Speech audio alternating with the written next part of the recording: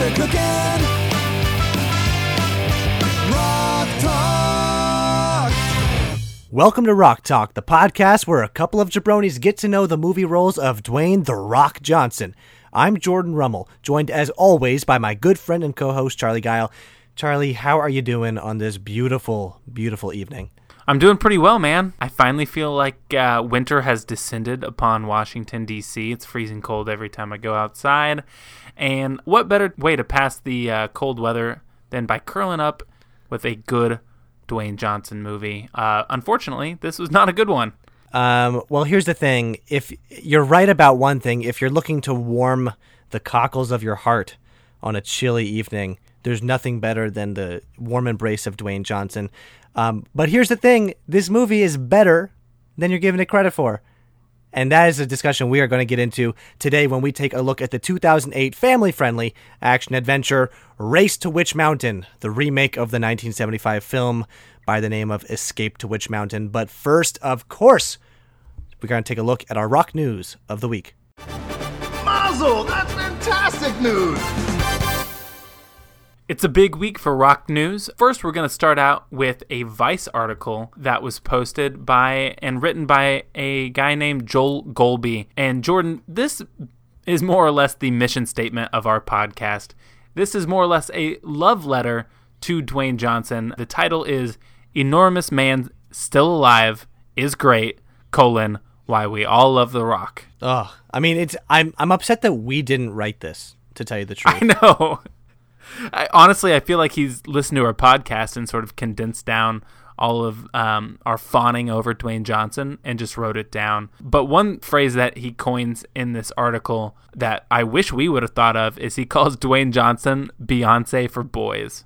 Oh, I mean, it's perfect. It's perfect. It absolutely encompasses, all that we aim to do here and the way that we see this guy. I don't think that there's a better way to describe the full magnitude of his celebrity. I think it's, just another example of Joel Golby crushing it over at Vice. And one of the lines, basically it's the lead of this story. It says, "The only way I will die happy is if The Rock punches me horribly to death." And that's how I feel too.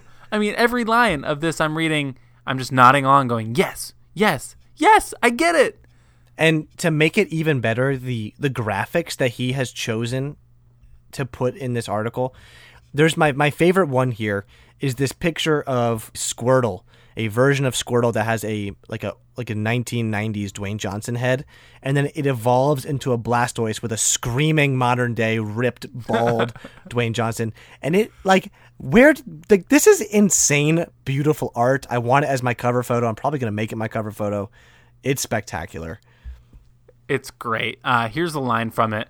It says, "There is no man on earth who doesn't respect The Rock so much that it busts through simple adoration and goes right on into being full in love." I mean, feel that way. God, this is us. God, it's really... The only question left to ask then is, why do you love The Rock? And to a man, they all started with the same 4 words: because he is strong. I mean, it's so spot on. We could talk about this article all episode long. So on to our second piece of news. It's a bit of sad news.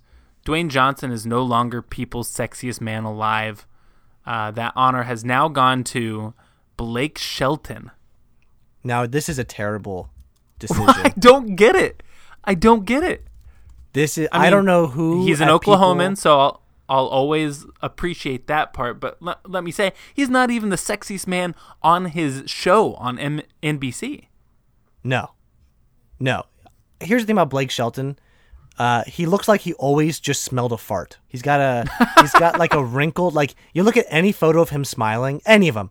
Google Blake Shelton, look at the images, tell me he doesn't look like that's a man who just smelled a fart. Our last piece of news is it's going to tie into something that's going to happen the day that we release this episode.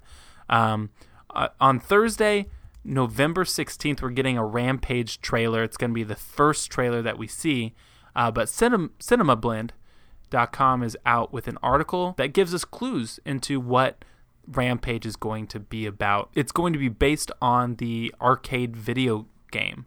The thing that, I always come back to and why I have a lot of hesitation with this movie is that there was absolutely zero plot to the game Rampage. It might as well have been Pac-Man in terms of how much plot development there is. You're just a big giant creature beating up buildings. We saw the little, I guess it's not a poster. It looks like a graphic about Rampage.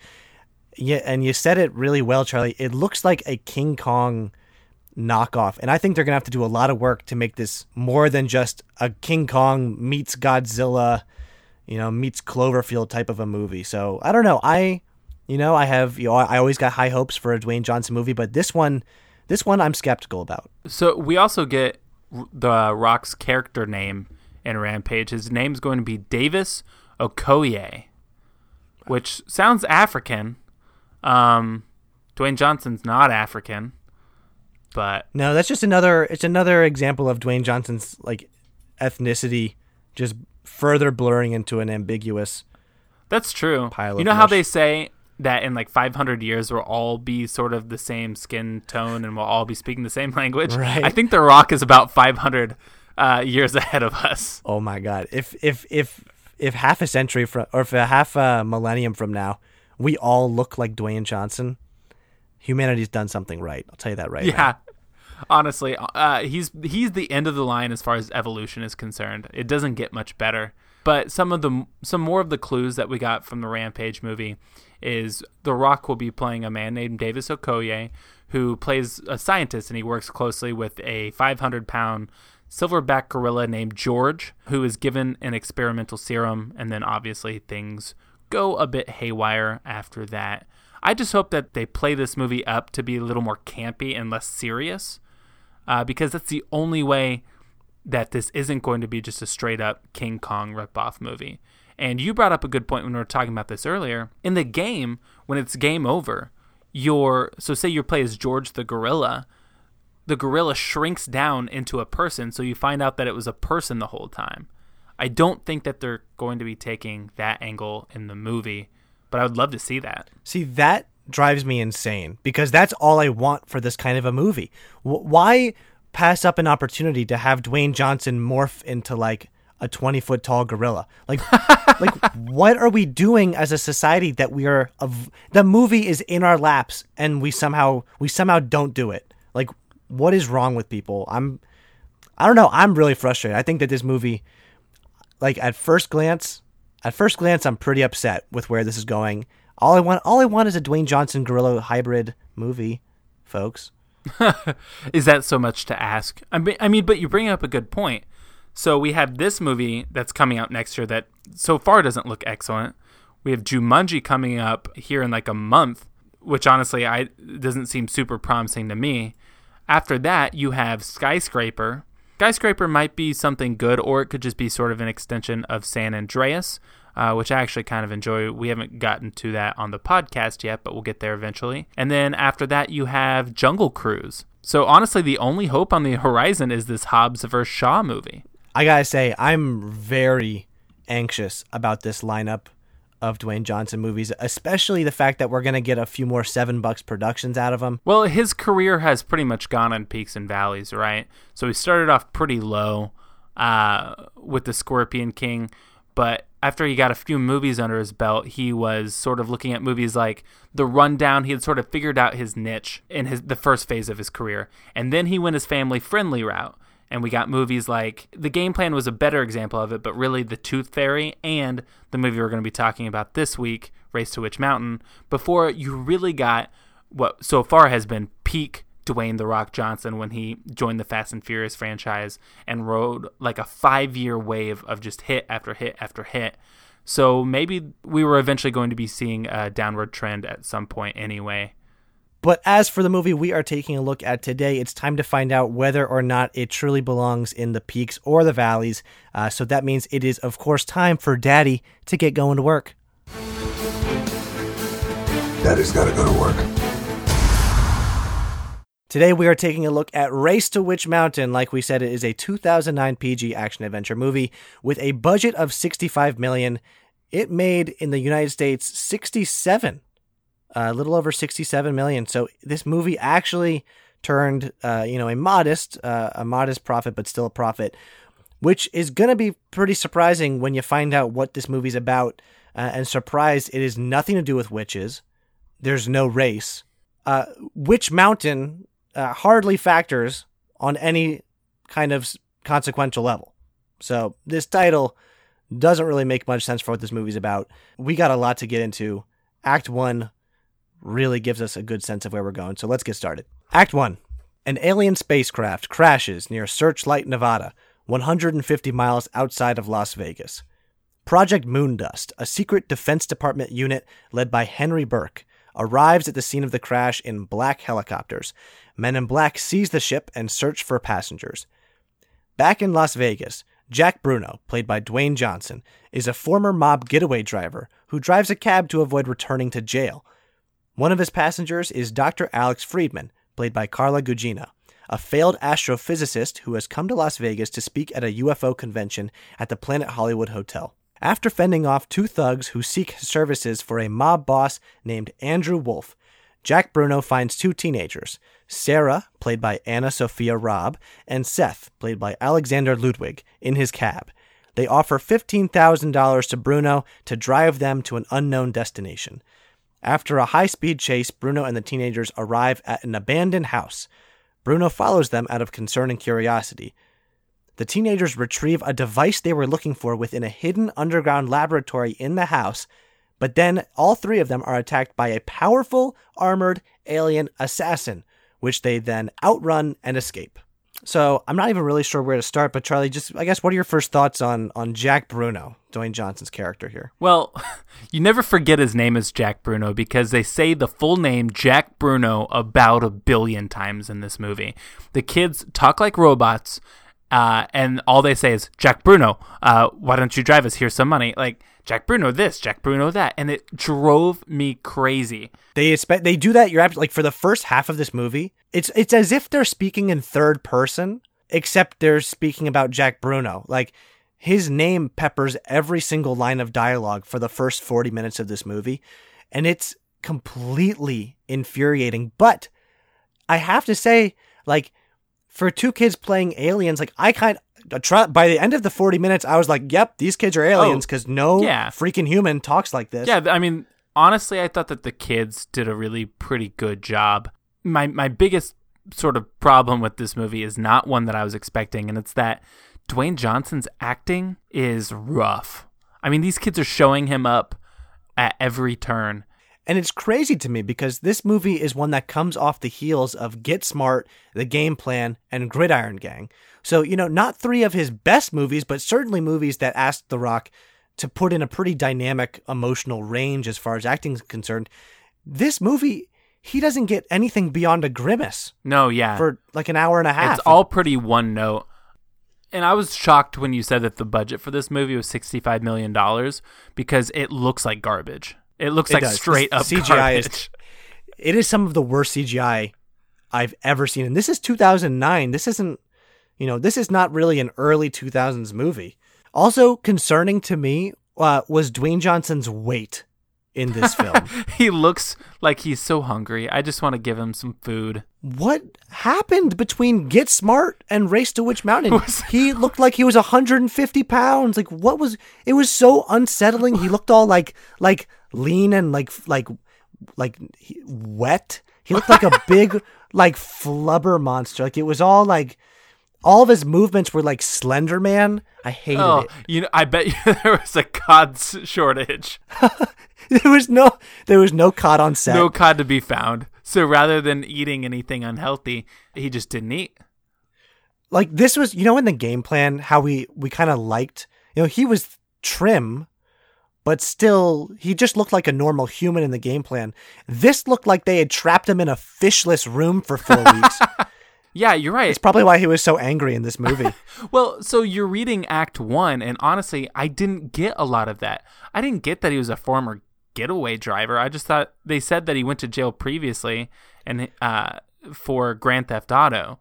No, that whole plot line is so skimmed over in this movie. I didn't get it either until going back and checking out the synopsis.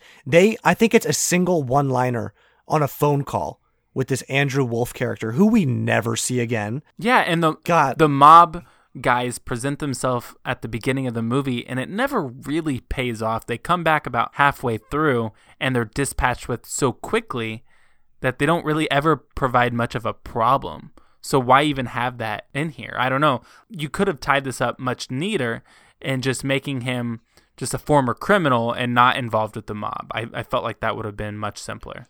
Now, that being said, this mob angle did give us a pretty exciting part of the movie in this very first car chase on this stretch of Las Vegas road. Charlie, what did you think that we got? You know, it was, to me, it felt very reminiscent of a Fast and Furious movie. Obviously, no, you know, toned down. No. Hey, think about when he's driving, he's checking the speed little thing, whatever. He's not doing nearly enough shifting for a Fast and Furious movie. That's a good. No, there was no shift, and if it was a Fast and Furious movie, he would have spent a lot of time looking out the window directly into the eyes of another driver. Yeah, exactly. And in these scenes, you can see the lines in the middle of the road. They're not going by very fast, so you could tell that they weren't like it was. This shot was shot at low speeds. So one thing that you have to know about these two alien teenagers, they apparently have every superpower you could ever imagine. I have a huge problem with that. They never set forward, you know, which kid has which powers. They basically both just seem to have unlimited powers. You're right. There's no rules. At one point, they're speaking through each other's minds. There's telekinesis.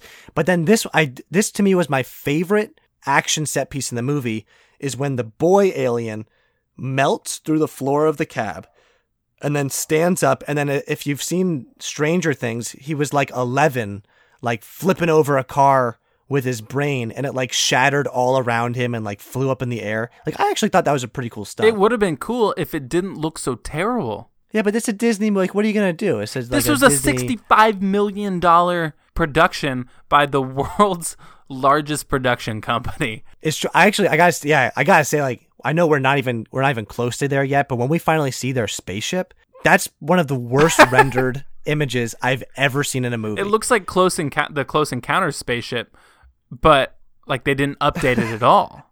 They just took the same exact footage. Oh, it's basically not good. And all right, if we're gonna compare it to other movies, let's compare it to Power Rangers movie. That is exactly what this movie is. Yeah. You got kids with powers, you have clueless adults that are always behind the 8 ball, and this assassin alien that chases them around looks so bad. It looks like a Power Rangers villain. I'm not kidding. It just looks like a guy in body armor, spray painted green. And so, yeah, you're right. This is our first glimpse of this alien assassin. It looks like a Power Rangers villain from like back in the 90s. Like, it looks like it's such a horrible costume. It's like a Scooby-Doo villain almost. Like, what did they spend the money on in this movie? The CGI, and that's right. It? It has to be the CGI, but the CGI wasn't done well, it's just so baffling. I kind of think they might have spent CGI on fireworks, considering every time they're running away, for some reason there's like sparklers. I don't know what those were supposed to be. There's like sparklers on the ground, like those little fireworks that you buy at a 7-Eleven. I took that note down too.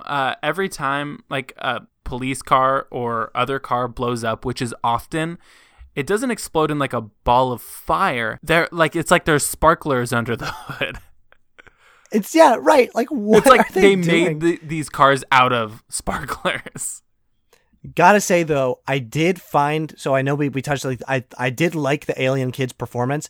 I was specifically drawn to Anna Sophia Robb, and I found out why. Turns out I did a little digging. She was in the movie Jumper, which, if you know, is the best movie ever made. Is that Bruce Willis? Jumper is the movie with Hayden Christensen? What's his name? Yeah, Hayden Christensen. It's that movie where kids, they can just jump Anakin? through time. Yeah, Anakin's in that movie. They can like jump through time and space, and they're like running away from, again, like, I think anonymous government agents. This movie and Looper were like the two top tier movies that didn't get enough love. Jumper was like Looper before Looper existed. But this girl was in Jumper. She was in Jumper. It blows my freaking mind. Oh, God. Okay, so one line I want to talk about is when they go to this abandoned house and the kids are like wandering around in there. They open up an old school refrigerator, and there's like a hallway behind it, and they go down the hallway, and Dwayne Johnson is behind, and he says this line to nobody: "Don't go in the pimped out fridge, Jack." Well, that's what this movie. It's needed. It needed lines like that. The way he says it's bad. The line itself is bad. Don't go in the pimped out fridge. What? No. This was 2009. It was a different time. Oh God. Exhibit was huge. Yeah, this was Gridiron Gang. This was like the height of Exhibit's career. Was right around 2009. I mean, it's so shocking that we're talking about a year or two later that he's in our favorite Rock movie, which is Fast Five. Yeah, it's unreal the jump that's made. And he's gigantic in Fast Five. He's not so skinny like he is in this movie. His acting is better, mostly because I suspect it's just better character writing altogether. All right, let's get into Act 2, where the insanity meter gets kicked up a notch. After their run-in with the alien assassin, the group heads to a nearby diner. There, they are forced to again escape, which they do thanks to Sarah's telepathy and telekinetic powers. The teenagers explain to Jack Bruno that they are aliens from a dying planet located 3,000 light years away from Earth. Seth and Sarah's parents are alien scientists who sought a way to save their planet without having to invade Earth, but they were arrested before they were able to complete their experiment. The teenagers came to Earth to retrieve the tool their parents were working on. However, their alien government sent an assassin to stop them. To save both their world and ours, the teens must retrieve their spaceship and return home with the tool. Bruno brings Seth and Sarah to Dr. Friedman at the UFO convention, who joins the group.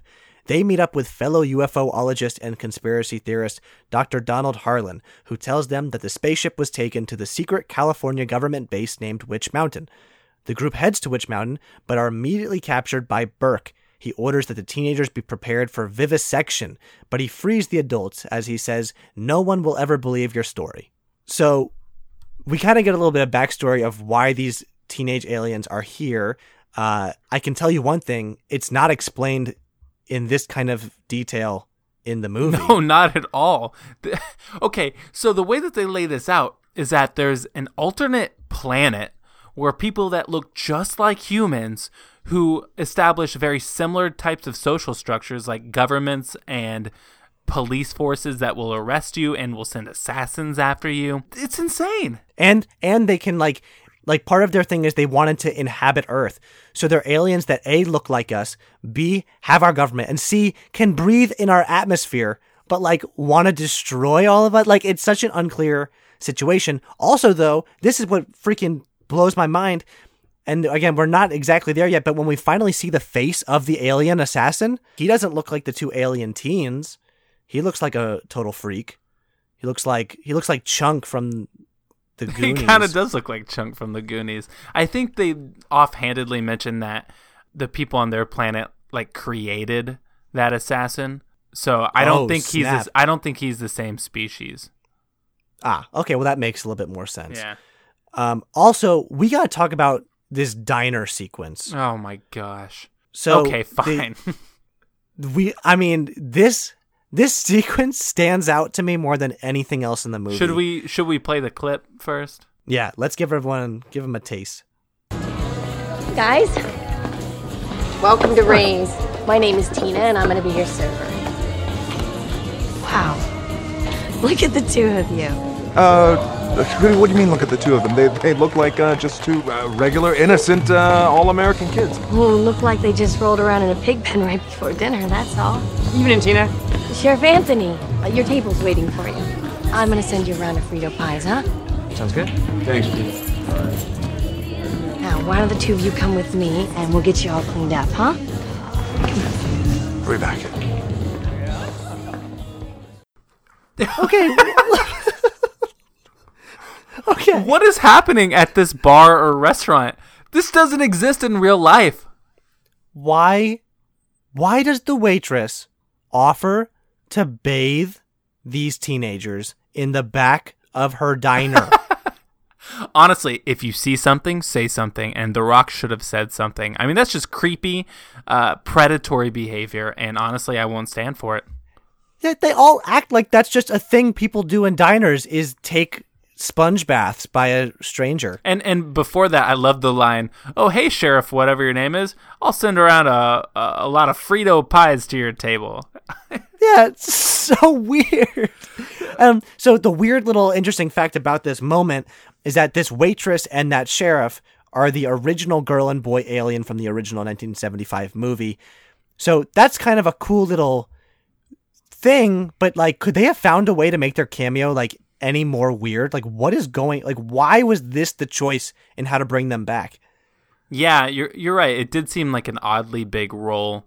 They were smack dab in the middle of the scene.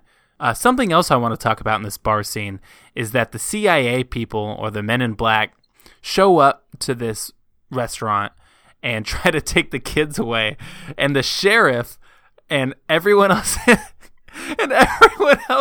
in the bar pull guns on these CIA guys. Yes, the amount of firepower that gets, like, everyone is packing heat in this random Las Vegas over diner. a jurisdiction dispute. And at one point, there's this one member of the police force, not the Men in Black, that is holding 2 revolvers up to 2 different CIA guys' heads. So this presupposes that he is issued 2 guns. Why would you need 2 guns if you're a cop? Like, it. Oh my God! And all this is cleared up moments after The Rock and the kids escape from the restaurant. There's a quick scene that cuts back to the restaurant, and the CIA guys hand over like a warrant or like their badge or whatever to the sheriff, and he goes, "Okay, everything checks out." Like, and then they just like, everything's As cool. Why is the sheriff making these decisions? Why is the CIA guy wait till the last second to show this badge and this warrant? Like, And everyone is cool with just regular citizens drawing guns on government agents? Right. Everyone in this diner would be arrested. They all just immediately. forgot about it. God, it's like, it is so odd. It's impossible to describe how startling this entire sequence is, because it goes on also for like 10 minutes. It's like but so then we move on to we meet up again with Dr. Friedman, Dr. Alex Friedman, who, if you remember, was played by Carla Gugino, who's been in actually quite a few movies. Didn't realize she had fallen so low as to be in Race to Witch Mountain. Yeah. But what are our point thoughts for her. on what were your thoughts on Dr. Friedman in this film? I thought she was pretty likable. I didn't ever get the sense that she was like a failed astronomer or astrologist, astrophysicist, or whatever it is. I never got the fact that she was failed. We do see a scene of her giving like a scientific presentation at this UFO convention where all these people just wanted to talk about. To me, it seemed like they were the crazy ones, not her. Well, this is what drove me. I had the same notes about this scene, but this is what was driving me crazy, is that she's at this alien convention and all of these people in the crowd are like, talking about the time that they encountered aliens. And she's like, this is not a story. This is real science, people. She's like putting them down for their alien stories. But I was like, yo, lady, like, you are at a UFO Yeah, what did you expect? convention. Like, get off your high horse. Like, you're there too. Like, you are part of this. You are not better than them. You are right there with them. Stop putting them down. So I didn't really understand her angle. I didn't get where she fit into all of this. No, it's almost just to give Dwayne Johnson a love interest, which I was very uncomfortable with because, first of all, we never really got Dwayne Johnson's reaction to finding out that extraterrestrials exist and that he's interacting with them. He never really has like a freak out moment. Right. There's the closest he gets is when he's like, aliens. Wow. You guys look like, you're supposed to be like big-eyed little green people. And then the girl shows us that she has another power and like makes all the metal in the car float like Magneto or something. And then he just stares at it without making an expression and is like, and he all right. is completely cool with it. And he's just like, cool. The premise of the movie is that Dwayne Johnson is helping these kids out. My question is why? He does not owe it to them. No, they gave him like a big old sack of cash. This is again where I find that there's a weird level of like endearment between the girl alien and Dwayne Johnson, like they had like I don't know what kind of relationship they were going for. Sarah, you talking about Sarah, who might be like 15 in this movie? Yeah, well, it felt to me like very like father-daughter. Like there was some kind of like weird thing that we were supposed to get out of it. And I think that was supposed to be his motivation, was that he was like Uncle he's Dwayne. lived his whole life. Yeah, he's had his whole life kind of on the wrong side of the law, and these kids give him like a reason to care. There's no reason that he would. Like, why does he? Why does he stick around so long? He doesn't owe them anything. But anyway, so we get Dr. Friedman, and this alien assassin is after them. They're trying to put these alien kids back on their spaceship. Dwayne Johnson is too worried about getting in the bone zone with Dr. Friedman. Yeah, he's given her the eye. Yeah, this whole movie. And he says something to the effect of, "So what does she think about me? You think she thinks I'm handsome?" Or like, it's insane. Yeah, we get a whole sequence where the much little girl, bigger things Sarah, at play. But that is again what's so weird about this movie, is that he never seems to grasp like what's going on. Like he literally seems to just be oblivious to the entire alien plot of this movie, and is existing in a world where he just is taxiing around some kids and trying to bang this astrophysicist. Okay, I got some beef. Why is this? So we learned that the spaceship is at this secret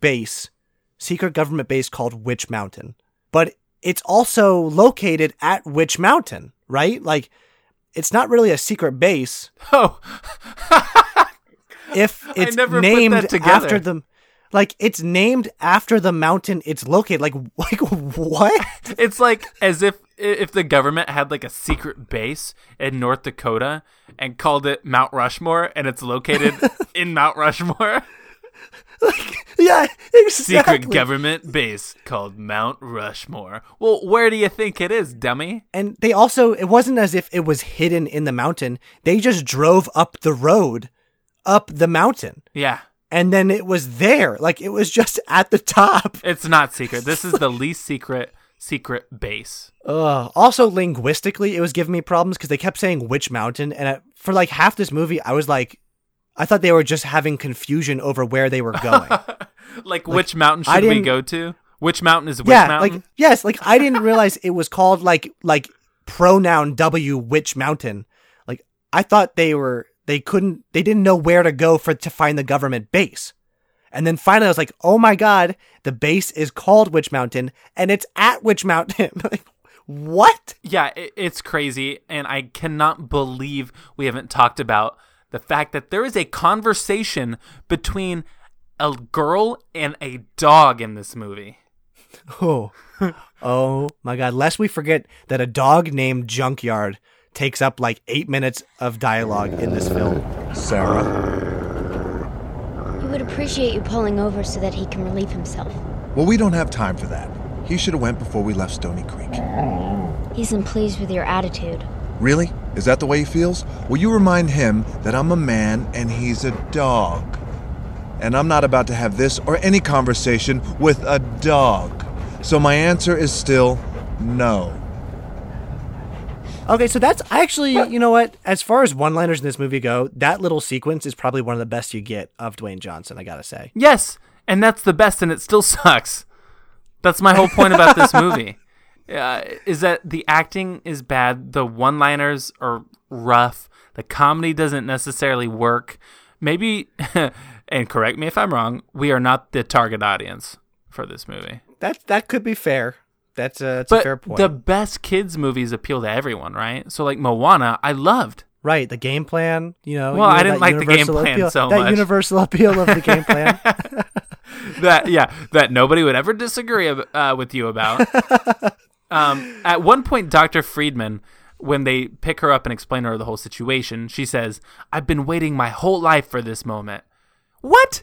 There's no way. You really waited like your whole life to escort some like freaky alien kids back to their ship so that they could... I mean, that's a very specific thing to wait for. And also, if that is her like life's dream, then why was she so rude to the alien nerds at the UFO convention who were telling her like exactly that? They have the same fantasy. Exactly. Like, you think you're so much better than everyone else at Dr. Friedman, but you're not. You're just not. Okay, let's get into Act 3. the alien assassin attacks Witch Mountain and engages the soldiers, allowing Jack Bruno and Dr. Friedman to infiltrate the base, freeing Seth and Sarah. They launch the spaceship and escape through the mountain's tunnels, and finally they're able to kill this assassin who was actually stowed away on the spaceship. The teenagers give Bruno and Friedman a tracking device that will allow the aliens to always find them if they were to return. They tearfully wish each other farewell, but not before Sarah gives her telepathic powers to Jack Bruno. Some weeks later, we find Bruno and Friedman, who have become successful authors of a book which they named Race to Witch Mountain, A True Story. They promote their book and knowledge on the UFO convention circuit, explaining that the publicity protects them from any kind of government retaliation. As they leave the convention, the alien device activates, implying that perhaps the alien teenagers might be returning to Earth. So we get this big climactic escaping from Witch Mountain. In a flying saucer. Which, and as we've said, it's one of the most poorly rendered spaceships. I mean, this made the Indiana Jones and Crystal Skull graphics look god tier. Okay, here's the thing. And I never thought I would say this, but I'm about to defend the Kingdom of the Crystal Skull right now. And I know this movie has come up before, but I would watch that movie 100 times before I would rewatch this movie. There is way more to like there, and I think kids would like it more. Indiana Jones Harrison Ford's amazing. You know, Shia LaBeouf is passable. That is the rudest thing I've ever heard you say. He is a golden star child in that movie. You know what? And the assassin's costume is about the worst costume I've ever seen in a non-B movie. And then they have a fight on the spaceship with Dwayne Johnson. But my question is, after we've seen all the powers that the alien kids have, why don't they fight the alien? Right. This fight could have been over in 15 seconds because we have some all-powerful alien children who just don't do anything in the climactic fight of this film. Yeah, and the alien assassin never shows that he has like any special powers. No, that's what blew my mind.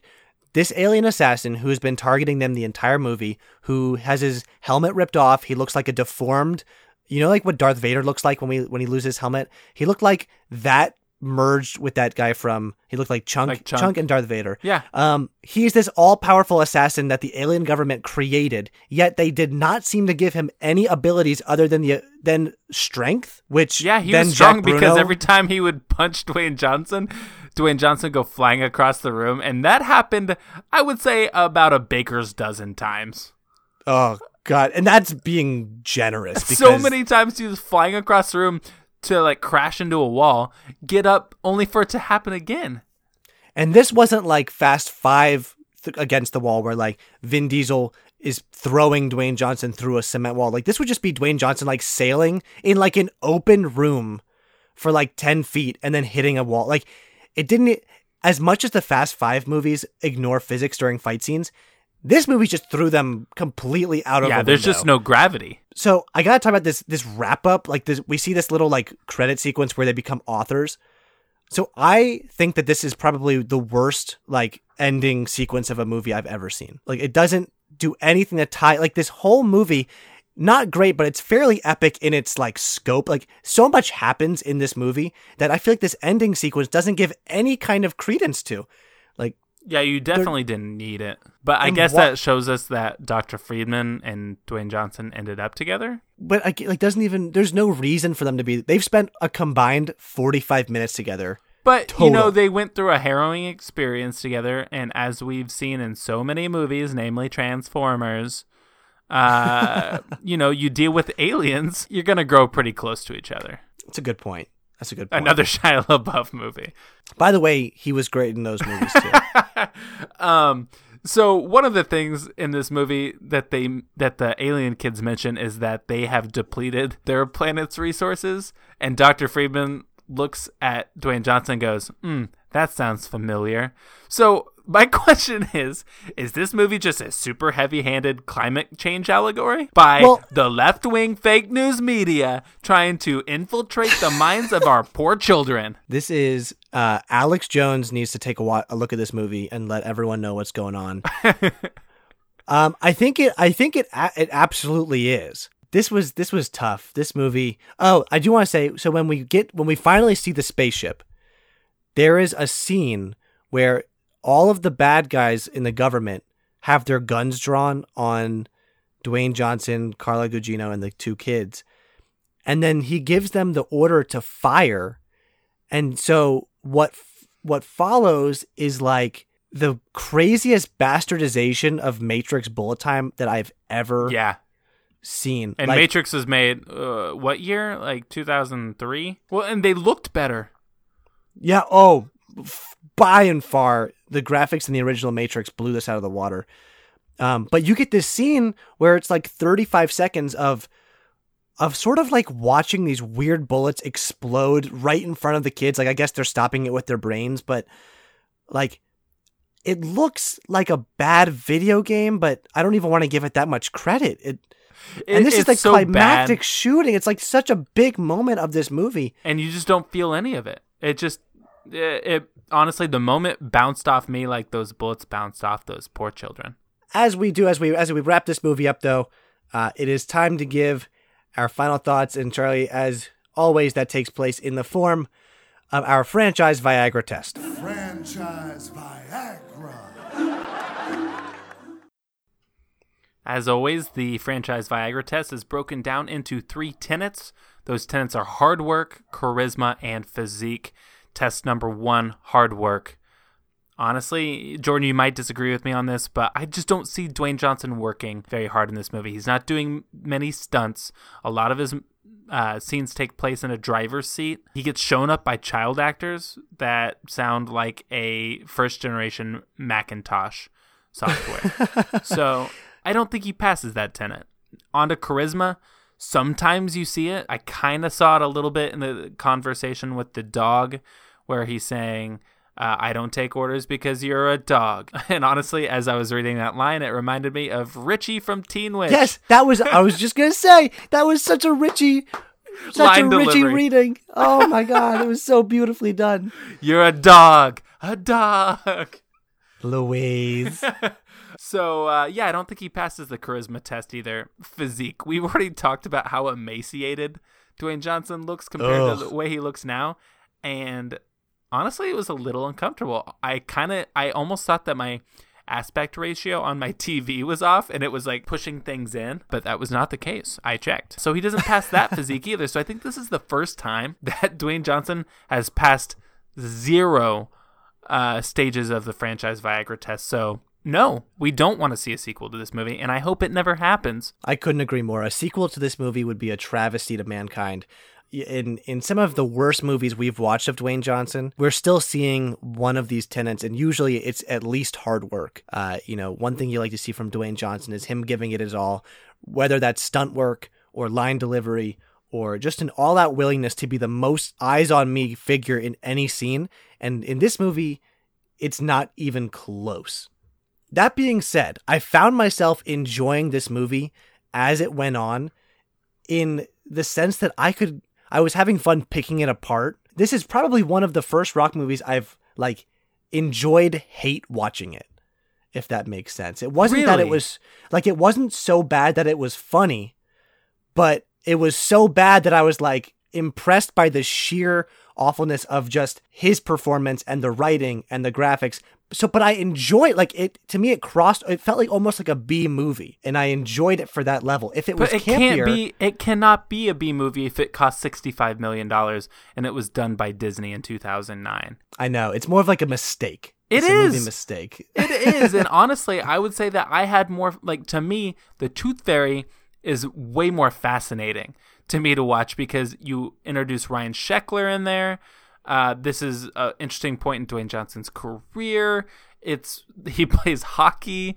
I've really gone back and forth between slotting it above or below Tooth Fairy in my rankings. I guess based on the argument I just made, I have to rank it below Tooth Fairy. So this comes in right above Baywatch as the second worst movie that we have watched. Which says, a lot about Baywatch, gotta say. I don't think anything's slipping under Baywatch. I'm right there with you. I think that this is, but I think this is better than Baywatch. I think this is better, actually, than The Tooth Fairy. And I think this is better than Scorpion King. So this movie makes actually a few slots up on my rock rankings, but it's still absolutely in the bottom of the pack. All right, before we say goodbye, we do want to give a shout out to a podcast that it would be the San Dimas School of Film. You can find them on Twitter at SDFSpod. It's a group of guys from Melbourne where they rate every other film that has been made compared to Bill and Ted's Excellent Adventure. I love the premise. It's great. The guys are pretty hysterical. I listened to a little bit of their show. They gave us some love in their last episode. Oh yeah, God, so kind. These guys were so awesome. Said very nice things about our podcast. Funny enough, it seems like they came across our podcast because they recently did an episode on the Nicolas Cage movie, The Rock.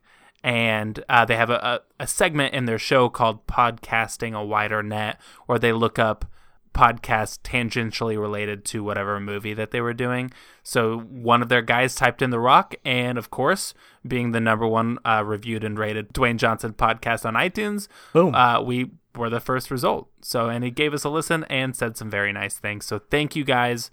We love you. And that just about does it for us on Rock Talk. As Charlie said, we are the number one rated, reviewed, listened to, subscribed, downloaded, streamed podcast about Dwayne Johnson on iTunes, on Stitcher. So anywhere you get podcasts, you can find us. So thank you again for listening. Please leave us a review.